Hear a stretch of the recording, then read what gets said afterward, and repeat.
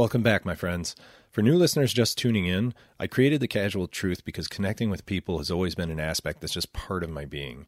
Sadly, though, it took 40 years in a quarantine for me to fully realize it and pursue something true to my heart.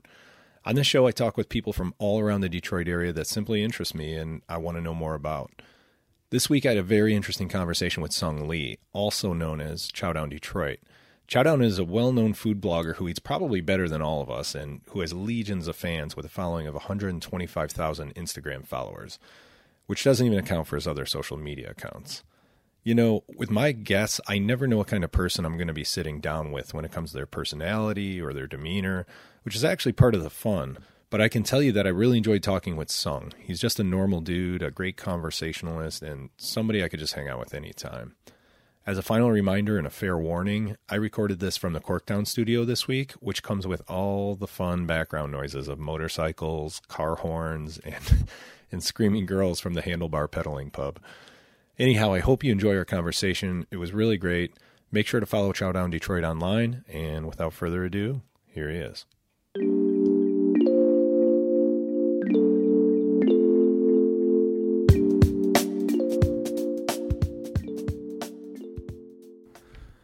And where to go?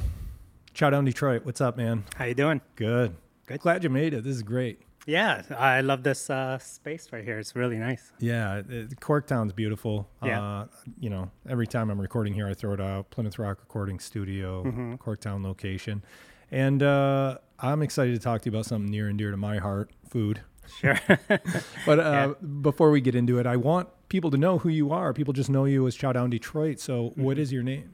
My name is Seoung Lee, and I'm Korean. Was born in Korea, but I lived in Michigan most of my life. I'm a photographer. I went to CCS in Detroit, and I've always taken photos of everything I've eaten as a journal, and it just kind of spawned off to being a unofficial blogger, I guess. I don't even know what I'm called officially, but into this gigantic following of Instagram. Is that a weird thing, having 100,000 followers, watching everything you post? Well, yeah, I mean, it's I think I got lucky being one of the first. I think I was probably one of the first, at least the second or first food Instagrammers. And I think I'm used to it now. But in the beginning, it just kind of like snowballed really fast. So, well, Seoung, let's take a step back. You said most of your life in Michigan. Where else did you grow up? I lived in LA. LA was my first place I ever lived when I was young, and then how many years there? About two years, I would say. And then I even lived in Nebraska for a year. Whoa. Yeah, and then New York, kind of, because my dad moved there, and he still lives there, but. Most of my life is in Michigan, and I grew up in. I went to high school in Lincoln Park High, and grew up in Downriver, and that's about it. Yeah, I mean, I'm a Michigander, basically. Yeah, that's how you identify. I appreciate that. Yeah, for sure. Back in maybe like 2006, I went out to LA to visit a friend. It was the first time I had ever been out there, and I had met a friend of his who said he was part of like a restaurant club, and I thought that was so peculiar. I was like, wow, you guys got so many restaurants here that you're part of a club where every week you go out and you eat somewhere different. Yeah. This was before the time of Instagram. This was before the time of social media altogether. I think it was still MySpace back then. Yeah. What's funny about LA? No offense to my love for Detroit and Detroit, Michigan food. Here it comes. LA is by far the best food city I've ever been to in America. My as I've said many times on this show, my wife is Korean, and my father-in-law, he travels for business, and he goes. I mean, obviously South Korea is his home. He's got family there. He feels at home when he's there. But he's gone to LA, and he goes, I got to tell you guys, the Korean food in LA is better than it is in South Korea. It is the best in America. Of course, in Korea, food in Korea is in another level, all right? Like, not, to me, I'm biased because I'm Korean, but Korean is my favorite food.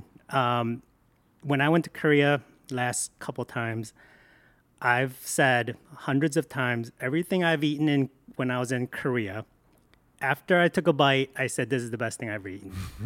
5 hours later, I say, this is the best thing I've eaten. Like I've said it like every day, right?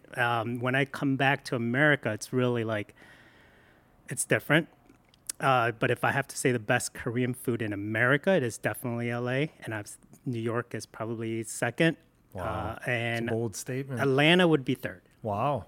Yeah, there is a big population down there, isn't there? Right. My mom moved down there from Michigan to Atlanta. She We have moved there. family down there too. Oh, really? Yeah. It's huge. Like when my mom lived down there when she moved down there around 15, 16 years ago, it wasn't that big of a Korean population. They had some. I would say one city, Doraville and Duluth, maybe had a lot of Koreans. Okay. Now it's spread so big, and I think it had a lot to do with the 2008 crash. I mean, the recession. Okay. I think what happened, I'm not 100% sure, is a lot of New York and LA people who lost a lot of their business or jobs, or they just can't afford to live in LA or New York. They realized there's a lot of Koreans living in like Houston and Atlanta where It's cheaper down south it's too. much cheaper.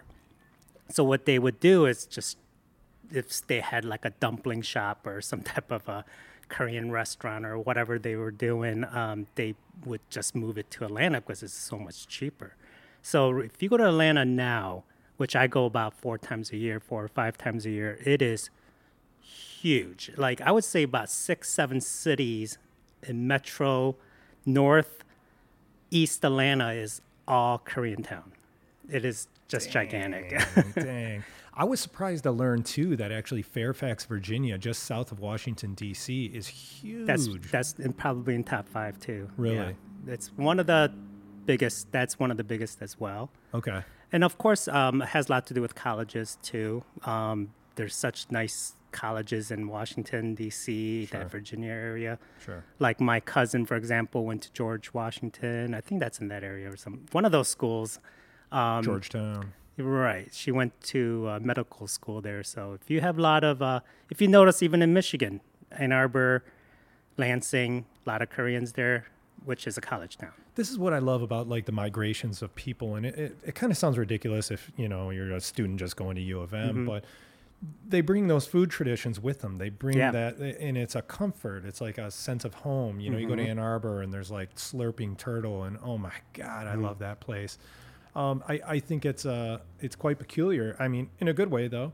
Going back to what we were talking about when we were talking about South Korea, I want to share some of my experiences with you. Sure. So, been married to my wife for a while, and it was 2009, and we were talking about going to Korea for a long time with the family, and I just broke it down to her, and I go, babe, I can buy you an engagement ring, or we can go to Korea. What do you want to do? She goes, let's go to Korea. Yeah. No, that's awesome. And it was great. And we went there, and when you have family there, if you're a white guy like me that doesn't speak the language, it just breaks down so many barriers. And I remember these great experiences, nighttime, walking down these narrow streets, and there's like a charcoal pit built into the building. So you see this orange glow of glowing charcoals, and the restaurants are scooping that out to put inside the grill. Yeah. The grill that's going to cook your meat. And the meat is beautiful, delicious, it's fresh. And I had other times where I think it was after I had drank with my father-in-law, we went out and we ate this type of soup I had never had before. It had ox blood in it. Okay. Yeah. That was a little tough because when they pour the blood Yeah. into the soup, because the soup is hot, it coagulates a little bit. Right. And then, I was like, I don't know if I could do this, but, it was spicy, and you mix it with the rice. And I think it was on a sauna day. So I don't know if it was before or after the sauna. Yeah. Korean sauna's the best. Yeah. But it was a special moment. That was just 2 of many experiences that I've had. Oh, yeah. So you experienced Korean street food, which is by far probably my favorite food in the world. Yeah. So it's you had an amazing experience. It sounds like that's why I think it's my favorite. Every time I go to Korea, first thing I want to do is just go get street food, or there's few Right. restaurants that I love there. Last time I went there a couple years ago, I was even thinking about like, is there a way I could live here? I loved Korea that much. Right. So Let's slide into your Instagram, which I think is just so amazing. I mean, you said you kind of started out as almost an accidental food blogger. You just did it because you loved it, right? Yeah, I mean, I think I started it mainly as a journal of what I've eaten. So when I've noticed that when I travel, what I would do when I travel, I would take a picture. This is even with a regular camera or even before smartphones. Right. I would have a Razor phone. Remember these Razor phones? Yeah. It would have like a very small camera on it. Hold up real quick. Right. My friend was one of the first guys who got like a Razor, and he's like, it's only $700. Yeah. Like, what? And I would have a Sidekick or whatever phones I had back then. But even with my regular digital camera, what we would do is when we travel, I would take a picture of, I always took a picture of the front of the building, whatever the name of the building is, so I remember the place. Take a picture of the menu of what I've eaten, and take a picture of the food. And that was a journal, not because I wanted to post it and show everyone. It's just like, if you would ask me, hey, have you been to Nashville? I'd be like, yeah, I love it there. There was a place that I went that was so good. And I would forget. Like, I'd have forgot the name of the place, what was the dish, because you're asking me to, if I know a recommendation, right? Right. So what I would do is I would say, oh, yeah, I would remember it by me taking pictures of everything I've eaten. That's why I take like 1 million photos when I travel. Not only do I want to remember the Right. food in the restaurant, but I also want to remember these places because, Exactly. you know, our memory, you know, you don't always convert your short-term memories to long-term memories. Right. You know? So there was an app that came out in 2009 or 2000, around then, before Instagram, and it was called Food Spotting. And it was a app for your phone and a website. It's a San Francisco-based company, and it was kind of like Foursquare or something like that. And what foodspotting.com did was, if, say, I took pictures of food at a restaurant, say I go to Sapino or whatever, and I take a picture, I upload it just like an Instagram, and it goes by location. So if you had a food spotting app and you were in Detroit from a visit, you open it up and it will say 0.3 miles, there's a pizza place that this guy posted, right? With a photo of it. Right. It's actually a genius app. Yeah, you know? that sounds really good. And I'm surprised that they don't incorporate that with like Instagram now or some type of app like that now. But I mean, look, even like Google Maps, you can because there's been times where it's just like, okay, restaurants near me, Right, like right. boom, boom, boom, boom, boom, with photos. right. But this is just like telling you, like if I turned on the app right now, it will say Brooklyn Street Local will be the first one popping up because it's right by here or something like that, right? And so on this app, I started just posting everything on this app, and Yeah. I probably posted like 3,000 pictures on there, and I became one of their like top Premiums. of Right. They even whatever. sent me a T-shirt. They even Nice. put me on their website, and so once I think they got bought out by some company, and they just kind of went downhill. Got it. And Instagram popped up, and I just went right to Instagram and Yelp. I used to do Yelp, right? Okay. I used to post, like even on Yelp right now, I probably have like a couple thousand pictures that I posted from 10 years ago or something, right? But I just went on to Instagram and I just started posting there, just doing the same things, like I've eaten at Buddy's. Hey, I went to Mudgee's or whatever it was. And Right. then it just became like spiraled into people's commenting and liking, and they're saying, asking me food questions like, where should I go to eat? And that's how it became like Child on Detroit. Sure. That's cool. What a cool story. You know, I think about it, you know, going to Yelp. I still go to Yelp now. Me too. Just because I want to see the photos and I want to look at the menu. And, you know, if there's some things that appeal to me, then great. But I'm under the impression also that restaurant owners don't like Yelp because everybody's all of Right. a sudden a critic, you know, Right. and like somebody didn't get their soup temperature exactly what they wanted. And all of a sudden they get a 1 star. It's like, come on, dude. So what are you shooting with now in terms of cameras? Are you like rocking a Canon or something like that? Or are you still using your iPhone? iPhone, for everything you see on my social media, it's iPhone. Okay. I don't even remember if I ever posted a picture that's not from my iPhone on my Instagram iPhone's or any great. of my social media. But right now, I do have I just switched to Fuji. Okay. That's what I'm shooting for professional work. Okay. So that's kind of what I do on the side is I shoot food photography for a lot of restaurants. I would just like to point out that you do have a personal page with some amazing photography. Oh, on it. thank you, I'm not yeah. talking about like aside from the food, but you know, I have some photographer friends that take some excellent photos, and That's all I found too. And Yeah. I look at yours and I'm like, man, that is really good as well. I kind of like slacked on that page, and I was growing that. That's kind of what happened was that page came first.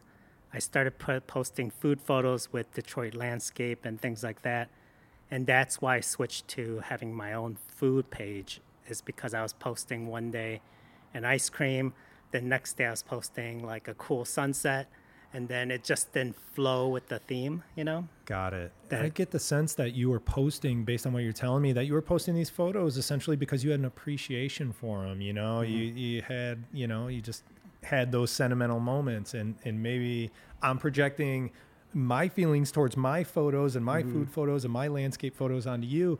But it sounds like you didn't necessarily want to be this huge, maybe Instagram person with all these followers, but you just wanted to do what you loved. Would you agree with that? I do. Of course, there is a little bit of some type of a social media addiction. I'm sure you heard of this, where It's true. say I'm addicted. like it's happening now with TikTok, where one of my videos went viral, and then you just get this feeling like, holy cow, you know, I just got 200,000 views on this video, and then you just get this like a feeling, like adrenaline, like, Right. all right, I gotta do another one. Like I gotta this do massive another one. dopamine drip, and you're like, Right. I'm this pseudo celebrity now. You know what I mean? Everybody wants to know what I'm taking photos of, Right. but that's cool at the same time. It is cool, but I also told somebody recently that asked me for an advice about doing a food type of thing, what I'm doing now, because You're like, don't get into my space. No. I actually told them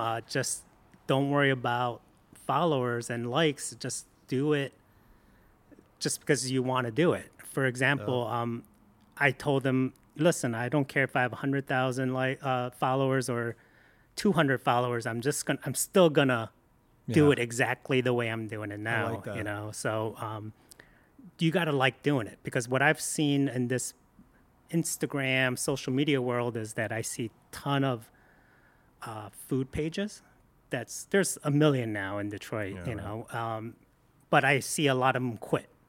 So after they do it for like a year, like they'll become friends with me, I become friends with them, and they have a name like Detroit Eats 24/7 or whatever their name is. Sure. And then they'll do it consistently for like say a month, and it slows down, and then they see that they're not getting thousands of followers like they think they're gonna, because it's oversaturated right now. Right. And they quit.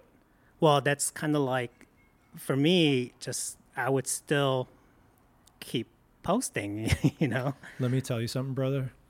If nobody listened to this podcast, Yeah. I would still do it. Exactly. That's how much this thing means to me. That's what I think you're supposed to do.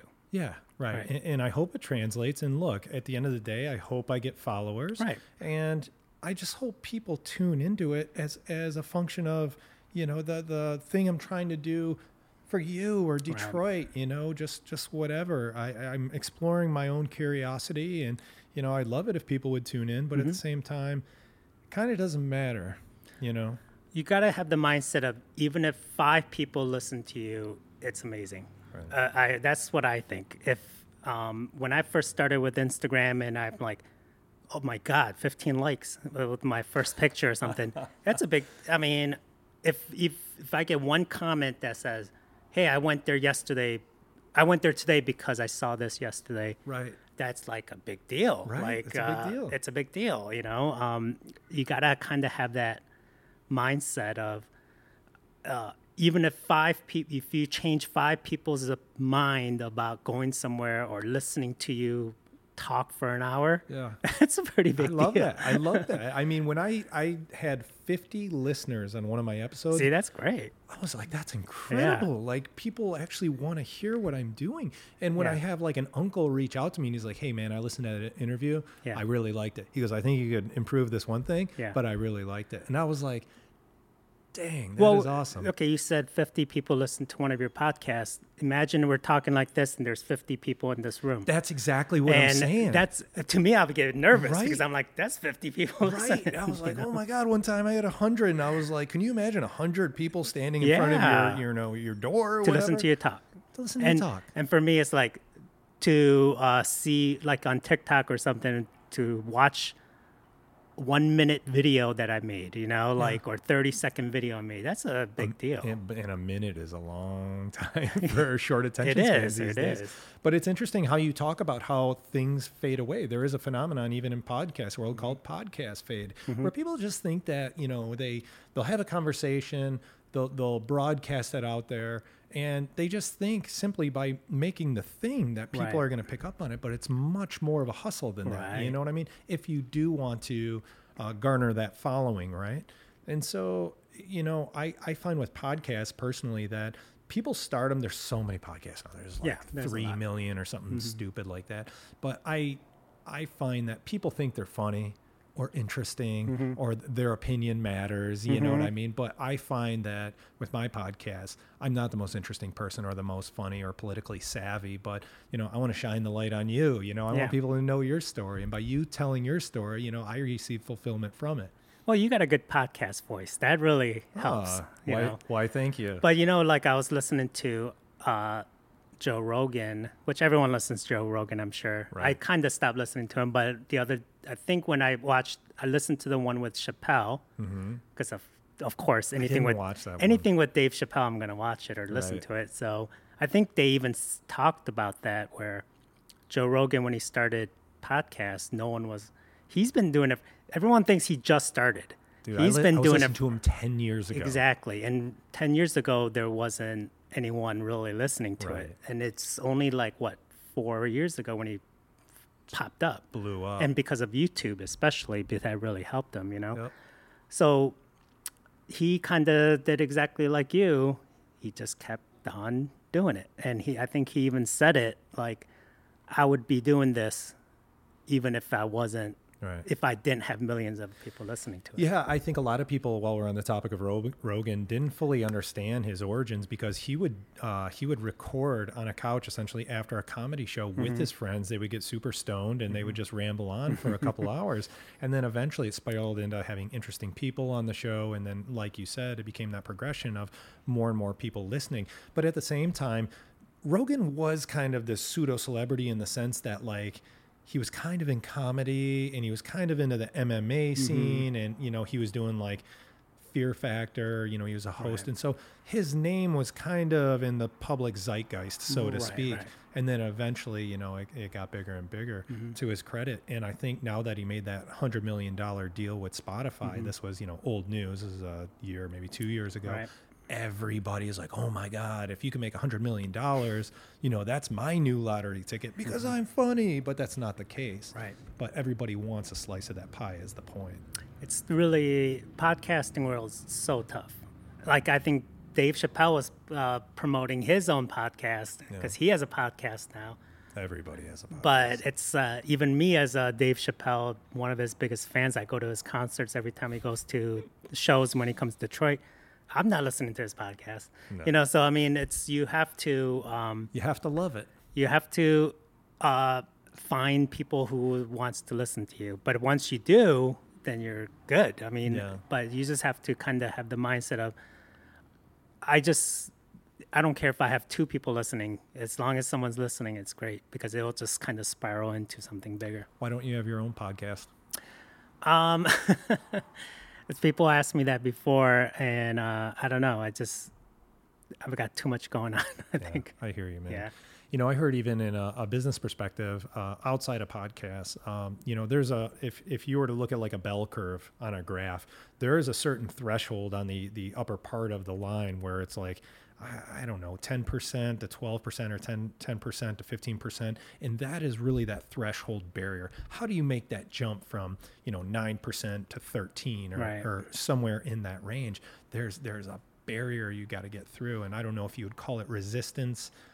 I don't know if you call it listenership, whatever that thing is, but you got to somehow jump that chasm. Yeah. Well, I'm in the podcast world. If you are kind of person that interviews like Joe Rogan, you got to have the guests that will make you go viral. There's that one guy who podcasts and had Obama on it, right? I forgot. Michelle Obama has her own podcast. Well, I'm saying there was a small time podcaster who actually got someone famous like Obama to come on his show. So there's this guy in Detroit, and I think I don't know if he's a board member of Quicken or he has some, I forget his name. He's a fashionable guy. He's an older guy. He had Tom Izzo on his show. And that was a big deal. It's like, oh my God, Tom Izzo. And you will listen because it's got Tom Izzo. I hate to say it. It was the only one I listened to. But well, exactly. Right. I'm going viral with you, brother. I hope so. I appreciate that. I'm joking. Yeah.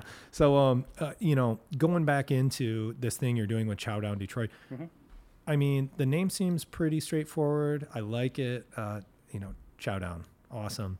Do you eat this food that you advertise in your personal life? I do. I actually wouldn't post it unless I really liked it. Nice. I'll give you a really good example. It happened this week. There was a place called the Lunchbox in Dearborn Heights. Okay. They've been doing everything they can to get me to come. They've been posting on Facebook groups and saying, if anyone knows Chow Down Detroit, tell him that he has to come Okay, here. so they do reach out to you. Oh, I get I get a lot of messages from a lot of restaurants. Sure. Or their workers telling me I have to come, or emails, DMs. I get them all the time. So this place just kept doing all they can to get me to come. And so what happened was I was in that area one day, so I actually went and I paid for my meal. I didn't tell them who I am. I ate. I sat down, and the owner recognized me, so they came out. So I was just there to kind of research before I post about you, because if I'm not gonna just come and he thinks I'm gonna say I tell him, hey, I'm coming on Tuesday, 1:00, then he's gonna like. What happened was the other day was that he was trying to give me more food after I paid for my meals. Try this. Because he wants me to try more food. I don't want it, I'm not going to eat 6 items. But I like that you're not being like a secret shopper, so to speak. What are these awards they give to restaurants when it's like 3-star Michelin? You're right, Michelin stars. Like you're not this guy that goes in undercover. No, I'm not a critic. I'm not a food critic, so I'm not gonna tell people 2 stars or something, right? I actually enjoyed my time there. It was a really cool little spot, hidden gem spot. And I told them I would like to feature it in the future. I'm going to probably post it on my Instagram like I had lunch there. But to make a TikTok video, that's a production. So people don't realize 1-minute video for TikTok and Instagram and Facebook, it's not like I walk in and magically everything just, you make this video. Perfect lighting. I'm writing a script. I'm doing all these editing that takes time. So I told him, I'll feature you. I don't charge him or anything, but I need the access to everything I need. So I said, I'll come back. We'll talk about it. But I had to go there first because I don't want to say, oh, yeah, let me just feature your place without ever tasting your food. You're doing the legwork. Or that's not awesome. Meeting the owner. That's really important because what if he's a racist? What if he's someone who is a jerk or he's a sex offender? I don't know, So I usually have to meet with the owner, see if he's cool. I ask him a lot of questions about his personal life. Then I will start doing my process of supporting them, working with them. And I need to do that research though. I'm really curious about the personal questions you ask them because I ask things like, oh, where'd you start? And, where did you grow up? So Where not did as you... intrusive, just more conversational, It's but just you're kind of talking, taking notes, right? It's not interview or anything. It's just more of wanting to get to know the person. Sure. So I'll say, oh, what's high school did you go to? Oh, you went to Dearborn Heights. You went to Crestwood. Awesome. You know, I coached tennis. And did you play tennis? And they'll say, oh, I played football. Or something. You know what I mean? Right. These are the conversations I have. And I will ask little questions like, is your food halal or something? And they might say, you never know what they might say. I would never do halal in support. You know what I mean? Yeah. What if they say something like something racist like that? Yeah, right. And then imagine me supporting that, right? Yeah, right. So there's like things going on now. I'm not going to get into detail, but I'll tell you right now, there's few things going on with there's a thing with Palestinians and Israel, right? Yeah, Israelis, right? Of course. So we're in like the heart of the Arabic world, right? Of America. Like for people that this is the don't know, we are please the explain. number one. We have the most Muslim population in the country. In Dearborn. Dearborn is the number one Right. place but it's not just Dearborn now because a lot of Middle Eastern people live all around Metro Detroit now, not just Dearborn, because a lot of them don't want to live in Dearborn now. They want to live in Sterling Heights or they want to live in Shelby Township, whatever it is. Sure. There's a lot of Chaldean community too, but with the Muslim group, there's a thing going on with certain restaurant owners that are supporting Israel, right? Or the Israeli army, right? So now there's like this drama that's going on without me. I'm not going to say who the restaurant is or names or stuff. I'm not involved. You know, I'm neutral. So there's a lot of things going on with that. So my point is, imagine if I ran into a restaurant owner, supported his restaurant without me not knowing anything about their background and stuff, and I would get that backlash. So right? do you tend to steer clear of all that then? Because I think that would be a good political move. Well, I'm not calling it political, but just mindful. I would support who I support. If I'm supporting right now with that, I don't know as much of what's going on with the conflict, right? So I'm kind of like, I don't really know what's really going on. I better educate myself before I say something type of thing. But I do work with a lot of Muslim owners. I support them, and I probably should ask them about what their opinion is. But I also know some Jewish owners, and I'm friends with them. So I kind of want to talk to them about it. I just haven't gotten there yet.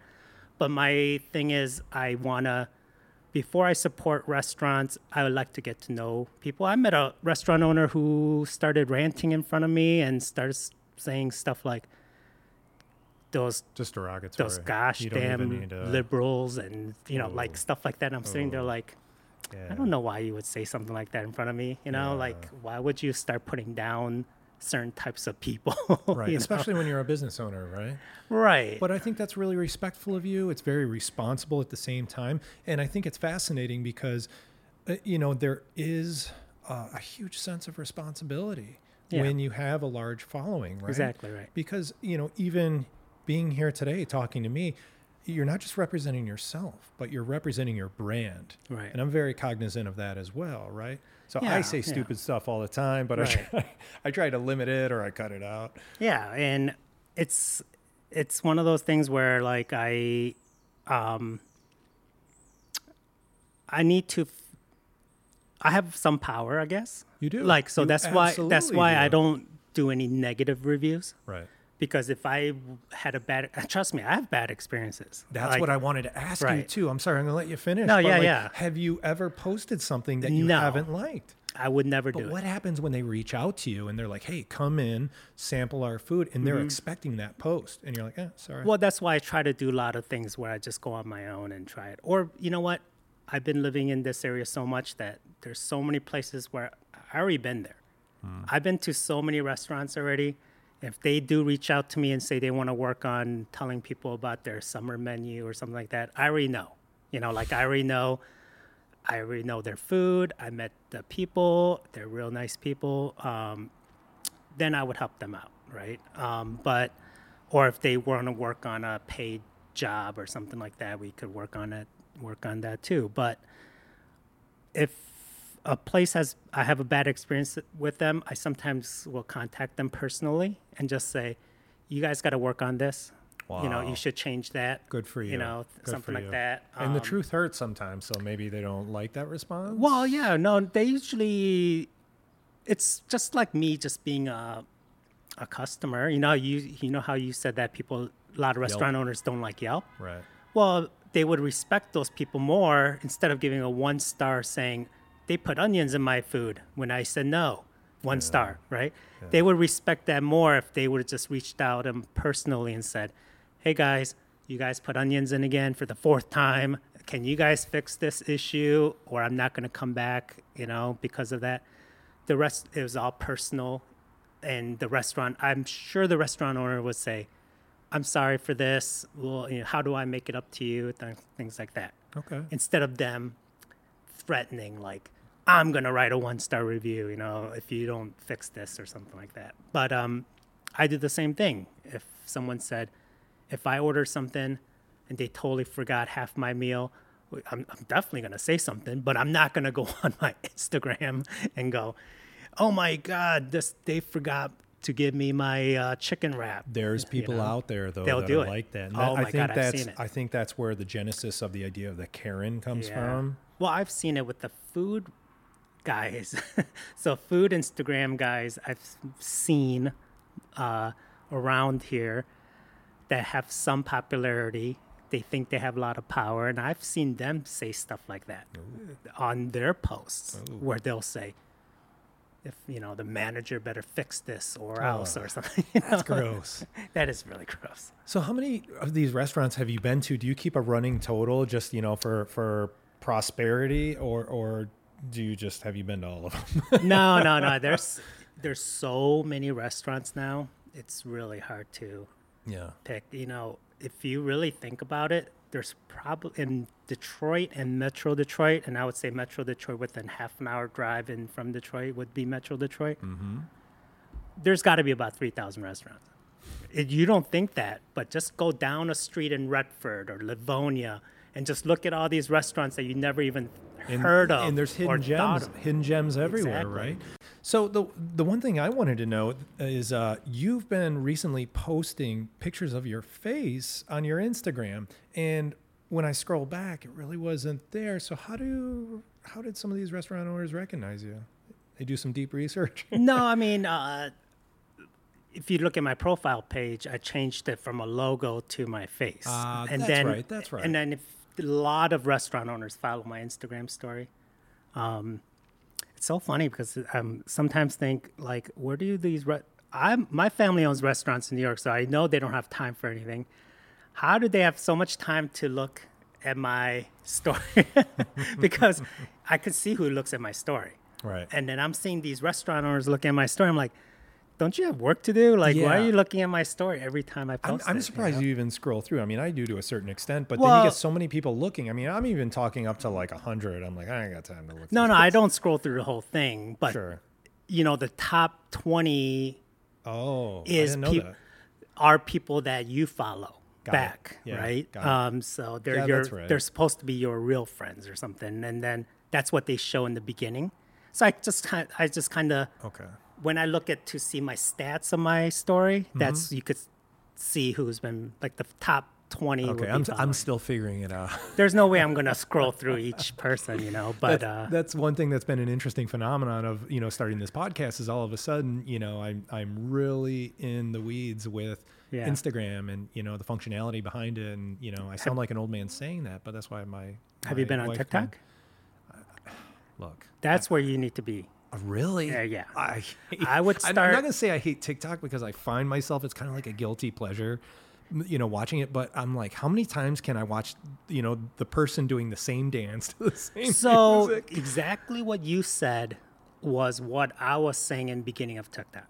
So if you look at my TikTok history, I wasn't in. I was like, I'm not getting involved with this. I'm just too busy with Instagram and everything else, Facebook, and I resisted for a year.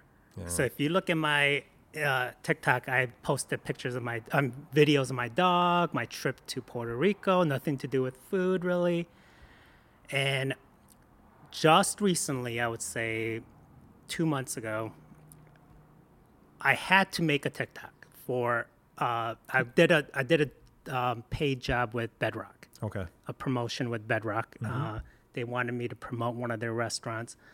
So I said, okay. And their stipulation was that it's not just Instagram. They want me to post on TikTok. And I'm like, oh, I even apologized to them. I'm like, guys, my TikTok is just nothing. You know, I don't have any followers, barely. Did it blow up though? Yeah. So I posted it. It blew up. Then I'm like, this is kind of cool. I made another, because I'm good at video editing. I know how to do this. I should have done this years ago. Yeah. But I had the same mindset as you where I said, it's just people dancing and it's stupid. Even though I watch it, it's dogs doing funny stuff, which I love. But then what am I going to do? Because what my head was thinking was, if I post something about Detroit, what does people in Korea and Brazil care? You know, like, because it's all over the world. It's all followers from all over the world, right? I think you'd be surprised though. Well, not anymore. I didn't realize that the algorithm of TikTok is like the most incredible thing I ever seen in my life in social media. Their algorithm is so intense and good that my posts, I posted for a restaurant in Monroe about in Monroe, and all these comments are like, I live 2 blocks from there and I just got this. I just got this. Wow. And I was in Monroe. And I'm like, their algorithm like knows. You know, like if I'm posting, like I just posted last night about a place in Troy. Mm-hmm. If you read all my comments, and this video was only 20 seconds long and it probably got 60,000 views already. What? Like that instantly. What? And if you read the comments, it says, I live in Troy. I live right by here. I'm going to go tomorrow. Dang.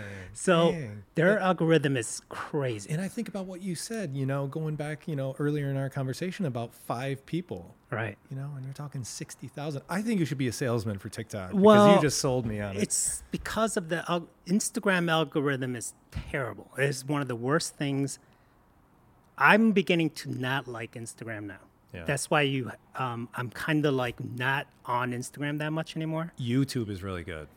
YouTube is great, but YouTube is one of the hardest ways to reach people because I tried YouTube. Like on YouTube, you could have the most awesome video podcast with awesome color grading, editing, music, and you're just not going to, because YouTube is not just putting it on everyone's For You page or you know, when I'm into something, right? But TikTok right now, if me and you did a video, I was just gonna say you can be my first TikTok. I'm gonna video you. You just right take a 1 minute snippet or half a minute snippet of me and you just talking about some type of Detroit restaurant. Yeah, I'll guarantee you, people are say we're talking about our top 2 favorite restaurants or something in Detroit. I'll guarantee you that video would go viral in Detroit area. You got me so fired up. I'm not right even now. joking because I've seen it. Let's do myself. round 2 of this conversation. Well, because I've seen it, you know, like I've Amazing. seen. Me and you would talk about, say, Lafayette and Coney, American Coney. Yeah. Like a little talk about it. Yeah. 30-second video with us doing a video podcast. 2 cameras. Boom, 2 boom. cameras. Yeah. I'll guarantee you all the comments will be Lafayette's better. Coney's better. And that will throw the algorithm into For You page for everyone that's in Detroit. But beyond that, the beautiful thing is it lifts up those businesses. It does. But for you as someone who you want people to listen, people go to your page, start following you, and go to your Instagram and other things, because my Instagram got extra. Every time a video goes viral on TikTok, they go to my Instagram and follow, because I'll put them in the comment like, follow my Instagram for more food suggestions. Got it. They'll start following. You're very wise. You're well, very wise, Seoung. Did you figure all this out on your own? Yeah, but I think I'm stupid for not doing it earlier. But it's not late for me because it's not too late for you. It's not too late because I realized that when me and my girlfriend would sit there and just look at TikTok all day or all night instead of being on Instagram, I'm like, wait a minute. This is kind of like Vine back in the day. Yeah. Where I would lose myself for like 2 hours on Vine. Yeah, you rip through like 70 videos. So I'm realizing I'm doing that now from TikTok, right? Awesome. I would just sit there and one after another, TikTok, and sending funny things to my friends or cool stuff, you know. My wife sends me stuff all the time. Exactly. I'm not watching this, and they're watching, and I love it. And no one's sending me stuff really anymore on Instagram and doing things like that. My algorithm in Instagram is so weird. One video will go viral, and the next video will get barely any, you know. Yeah, it's a quirky thing. And, you know, I've heard from, you know, other like important people like celebrities, you know, like out on the West Coast that it's just like even for, I don't know about monetizing, but yeah, I think they mentioned the algorithm. No. It was monetizing like if you were to run a business or something like that. Instagram really isn't the best platform. It's kind of. Right. Monetizing on Instagram is terrible. Yeah. Like it's, well, first of all, TikTok pays you. So right now I've made $60 or something. It's not much, right? But it's kind of like what they're doing is what like YouTube does. Hey man, with gas prices going up, that's a big deal.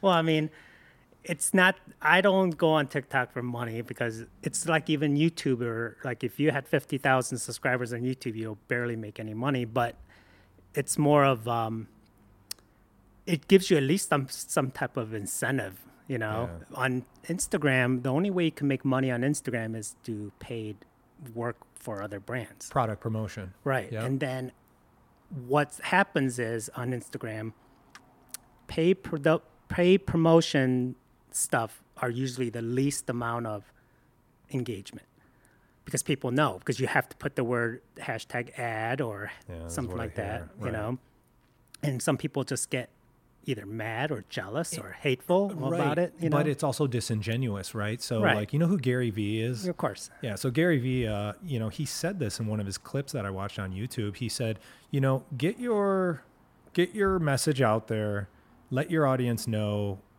you know, what you're doing, get to a certain threshold, maybe like 3,000 people. And then if you're going to promote a product, then do it, you know, at that point. But the problem is if you do it before that number or whatever that is, you lose followers. And the reason why is you have to romance your audience, right? If you just, you know, throw out, you know, a bottle of booze and say, hey, this is what I'm selling, this is who's promoting me, you know, all of a sudden your listener's like, you know, I don't want to, you know, listen to a commercial or watch a commercial, you know. You have to be very creative. Right. You have to be creative to the point where you're not deceiving them. Like when I worked with Starbucks, you do things like, hey, I'm in Chicago working with Starbucks. You just can't say, you know, you just can't make it up. Like that's against the FTC guidelines anyways. But when you work with a big brand, they tell you everything you're supposed to do or not supposed to do. So, but you got to be a fan. So even when I worked with Starbucks, going back and forth talking about what we're going to work on, I had to let them know, listen, I'm a fan.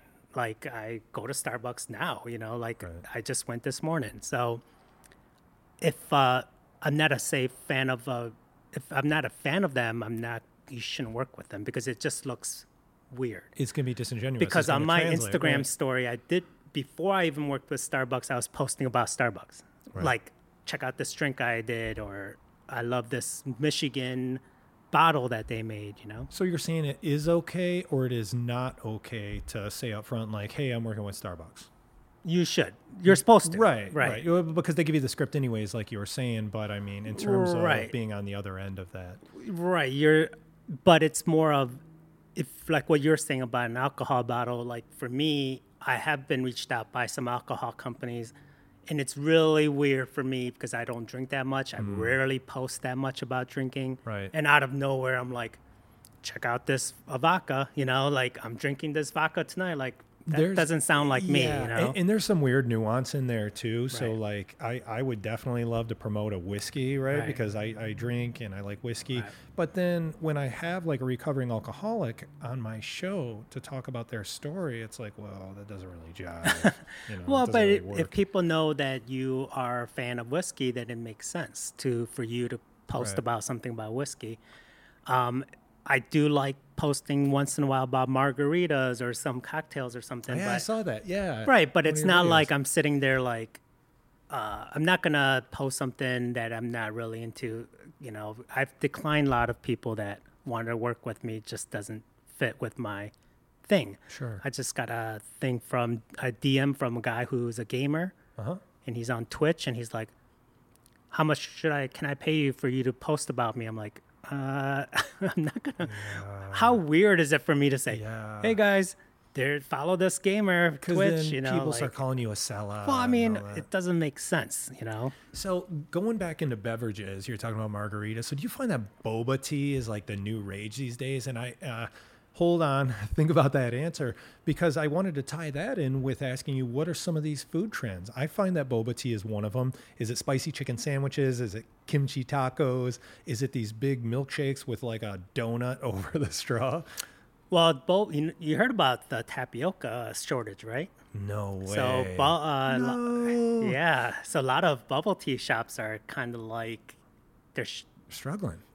not struggling, but they're letting people know, hey, there's a shortage on bubbles and bobas. So, some place I think just recently posted like we might have enough supply until July or something like that. Oh my Yeah. God. I don't know if they're raising prices or not, but in Michigan, so if we're talking about Metro Detroit, we're always behind.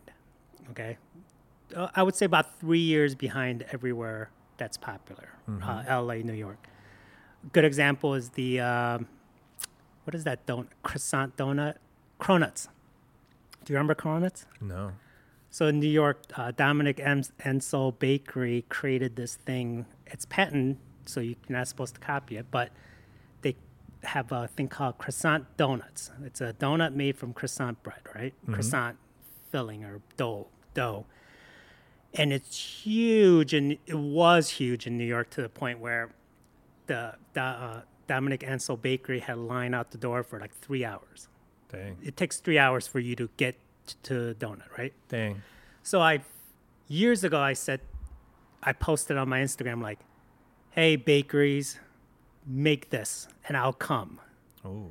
No one did it. Like, so one place did it was a food truck that had cronuts. And I forgot the name of that place now. But another bakery started doing it like 2-3 years later, you know? I'm like, it's too late now. Yeah, you missed it. You missed your window. So the biggest, most popular thing in Metro Detroit now, it's becoming birria tacos, which is the stew that you're supposed to dunk the taco in. You've seen it probably on social media. I have not actually. Oh, I'm shocked you didn't see it because this stuff goes viral. So everywhere in LA, all the taco trucks are doing it because it just goes viral. Wow. Anytime you see the video. A taco that you dunk. Right. It's birria is a goat stew.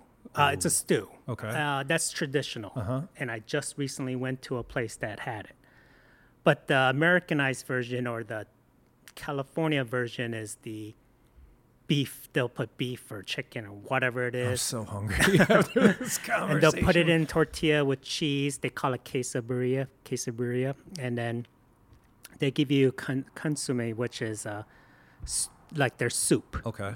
That comes with the tacos. Got it. And so what you do is you take this taco and you dunk it in the soup, and then when people see that, they just go nuts, you know? Like I get messages every day, where can I get it? Where can I go? Where can I get this?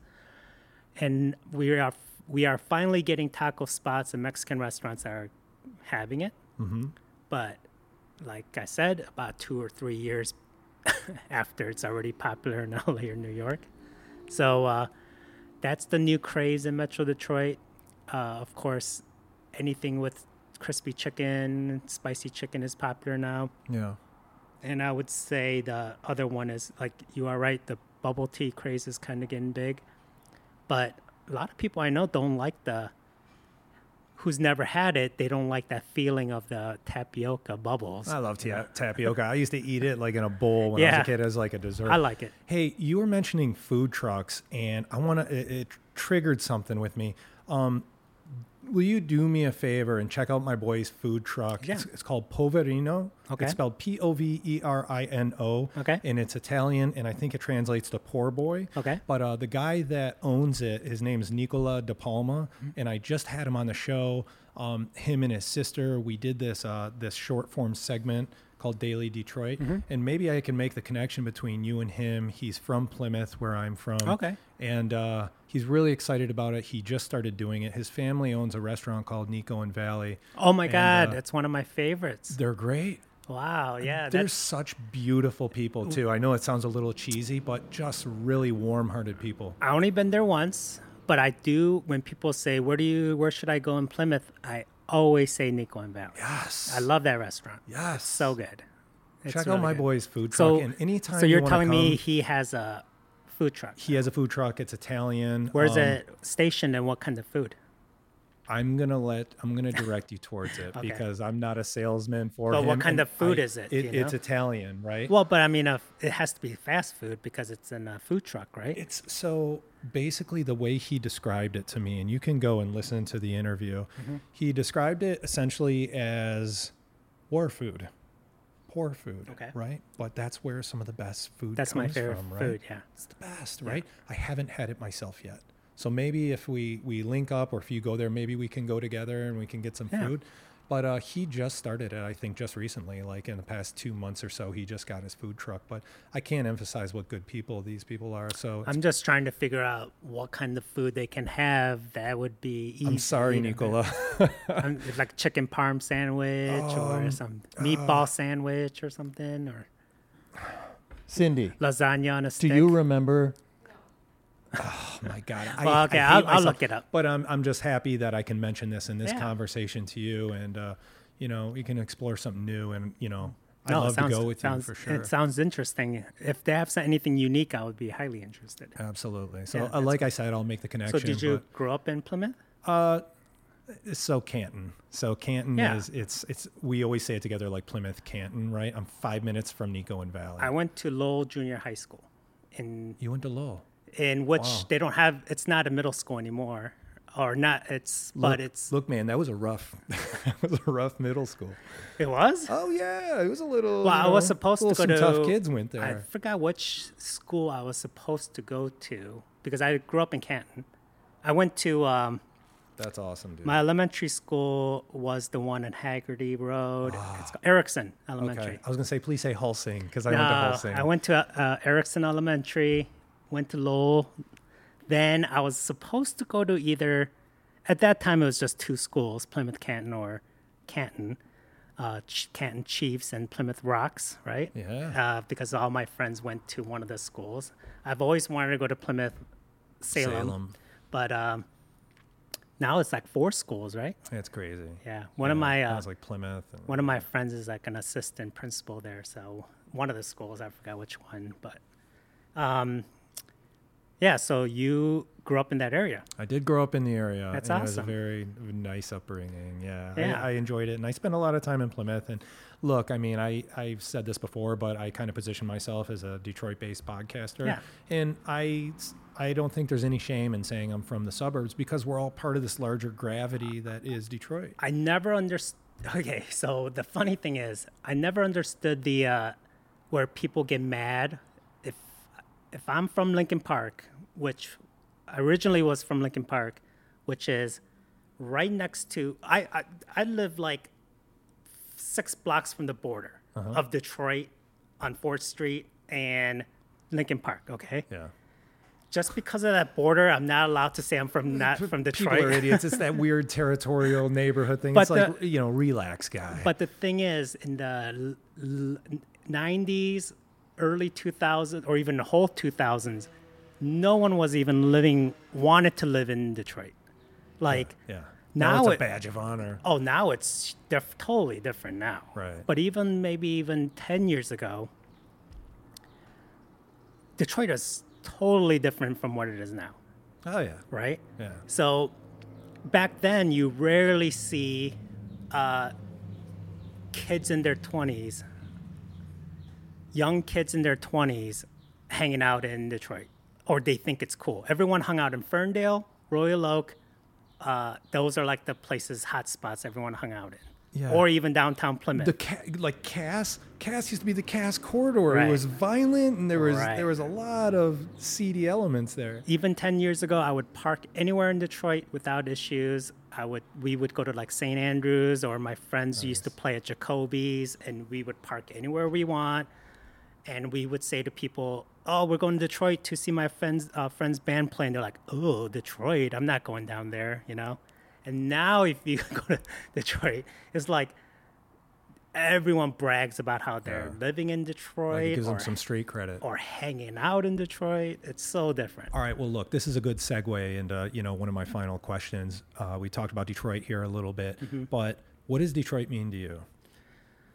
Oh, I mean, it's... I hit you with that question. Yeah, I hit you with that question pretty hard, but look, Right. I mean, food is a big part of the culture here. Well, it's pride. I mean, the thing about Detroit is that people dog on Detroit so much that you actually have pride in that. Yeah. It's the opposite thing, because if everyone thought this was the coolest city on earth, then you might start to say, it's okay. It's like, I like this place better or something like that. Kind of like we have that underdog feel always. Which is amazing, because Michiganders by themselves just would love to support anything Michigan. Yeah. Like when Stephen Young talked about Taylor, Michigan, which I grew up in Downriver, and I worked for the city of Taylor back in the day. I coached high school in Taylor. So You're so cool, man. no, when Stephen Young at the Oscars Did recently, you know him? Did you ever meet him? No, but Okay. he 'Cause lived he's from Rochester, right? he went to Troy High School, Oh, okay. but grew up he lived in Taylor too. Oh, okay. So he mentions that at the Oscars. So at the Oscar broadcast, he says, when I was young, growing up in Taylor, Michigan, he actually says that. Awesome. Everyone's like, yeah. If you go to Twitter, even myself, everyone went nuts. Like, did he just say Taylor, Michigan? Hell yeah. Hell yeah. And we all just support each other. It's not like that in, like, say, Georgia. When I go down to Georgia, you could say, this is Georgia-made product, and people are like, yeah, so what, Yeah. If you say it's a Michigan-made product, people from Michigan are like, oh my God, we got to support this. So there's a lot of pride in Detroit, which I love. I like that. Which is cool. Okay, brother. Music. So you talked about the shelter briefly here. Let's talk about that thing that is music, and this thing that I think that's important and integral in all our lives. So I have favorites and things that I love to listen to. Is that the same for you? For sure. I mean, now it's like I'm listening to stuff I grew up with more than like new music. I'm learning new music from TikTok. Yeah. That's how I learn about all the modern music, because I'm using those songs for my background of my TikTok, right? But I'm huge into music. One of my best friends was actually signed with Kid Rock's label. Cool. So he toured with them, and I was his photographer. Not Kid Rock's photographer, but my friend Ty Stone's photographer. Ty Stone? Yep. Right on. I'll check him out. And he kind of does music still once in a while, but him and there was a group of guys that do you remember Dangerously Delicious Pies? No. You don't remember that? No. It's a pie company that was Sounds here in amazing. Detroit. And that was owned by local musicians. Is he a singer, guitar player, drummer, bassist? Yeah, one of the guys' name is Dupe.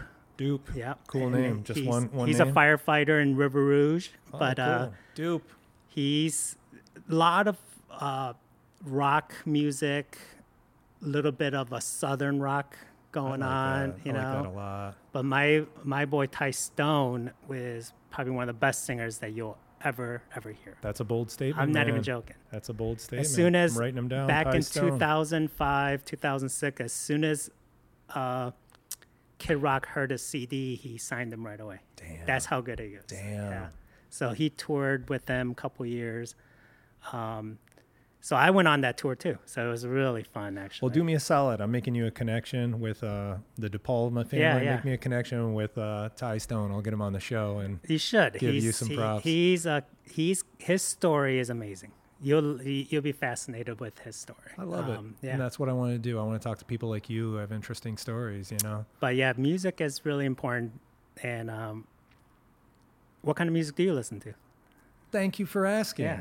You're the first person to ask me that. What are you listening now? Look, I drive a lot for my job, my Okay. day job, and so I bounce between hospital systems. And sometimes, that 2-minute song, it doesn't really, it doesn't. You get sick of it. You don't. You just. So I've been listening to. I don't know how people are going to receive this, but deep house music. Like there's this group called Above and Beyond, and they're like a 3-piece. They have their own label, and they're gigantic. I mean, they have a huge community. Yeah. If you're not familiar with like that genre, but I've been getting into a little bit of that, and it's just nice to just get into a groove, man. As I've been getting older, I'm like, I'm not totally hip to new pop culture music or what's on TikTok, right? And in fact, a lot of it kind of annoys me, to be completely frank. But yeah, look, I mean, I like being in a groove, into a mindset, into a feeling, and it allows me this ability to kind of think, and while I'm on the road, project about my podcast, questions I'm going to ask, people I'm going to have on, how am I going to have this conversation with you, and I could think about, my job or whatever, it's just kind of like, it's a vehicle. It's kind of a conduit to going deep into myself. And there's some fun music. Because that music that you're talking about doesn't have lyrics. No, barely. Right. So it's electronic music, but it's not like right. It's just it's deeper. It's got it's more like all the feels.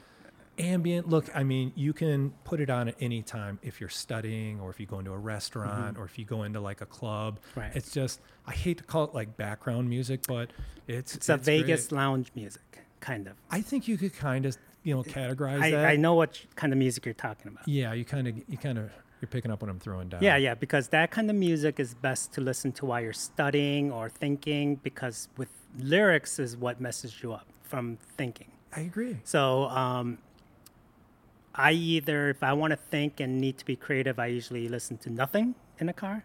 Okay. It's total silence. Sure. Or classical music. Like Nice. recently I'm into Vivaldi because of the movie Portrait of the Lady on Fire, which got me into like loving Vivaldi, So bro, his Vivaldi, was it Spring One? it was summer. That was in the movie. Oh, okay. I'm not talking about the movie, Oh, okay. but yeah, I know what you're saying, because Yeah. I have I know some Vivaldi. Yeah. Well, I mean, just classical I'm a music. little cultured, a little bit. Well, classical music really helps with your mind to think, because there's no lyrics, Yeah. So it just puts you in a different mindset. But with lyrics and stuff, like I grew up in 90s hip hop and me too. 90s music, Yeah. the grunge Grunge era. music, yeah. I listened Alice in Chains, Pearl Jam, I all listened that to stuff. late 80s stuff, so New Order is my favorite band. Yes. So like that is my favorite band of all time, and something that I could listen to every day. Smiths too. Yes. But even though I went to Depeche Mode concert and stuff, Keep going, brother. I can't listen to Depeche Mode anymore. I don't know why. Yeah. I used to go to their concerts and stuff, but I recently just kind of like found their music to be not that timeless. It's like kind of like outdated. But Good point. with Smiths and New Order, oh my God. I'm a big fan of New Order. I'm going to listen to some on the way home. Oh my, it's by far New Order, my favorite song by New Order is Regret. that's a good one. It's a great song. And my favorite might be Temptation is really good. That's one of my favorite songs. But my dad actually loves New Order too. I'll tell you something interesting about my dad. We're talking about music. Mm-hmm. He owns one of the largest vintage vinyl and music collection in the world. You might not want to say that out loud. I might cut that out, because If you people... could go look at some of his work in New York. So we own restaurants my dad owns restaurants in New Okay. York. It's called Turntable. Okay.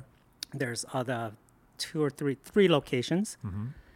If you go to Turntable, you'll see his collection part of his collection because everything is decorated and tastefully done. So you go to like a vinyl restaurant now and they'll put like the record sideways. It's so cheesy, you know, like they'll just show the vinyl sideways. Right. You go to his place, it's all like stacked this way, so you can't see the cover, but you see the side, you know, the little thin side, and it's just like thousands of them everywhere. Wow. And he has like vintage record players, vintage 8-tracks, vintage reel-to-reel, and his collection is like insane. That's like a library of cultural heritage right there. Oh my God, he's got so much. He could open up a record shop in New York, and it could be one of the biggest record shops in America. Wow. So he's opened multiple restaurants with it. There's even restaurants that he doesn't own that uses his collection. Really? Yeah. Okay. So I've grown up with a lot of music in my family. So it's like we're really into it. I like that. Yeah. Let's end that on that note. So, Seoung, this was an awesome conversation. Thanks for coming in. Before we get going here, where can people find you? Oh, they could find me. You? Yeah, I mean, Chow Down Detroit on all social media. Awesome. And they'll see my face on there. Awesome. Thanks again. Thank you. All right. Bye, people.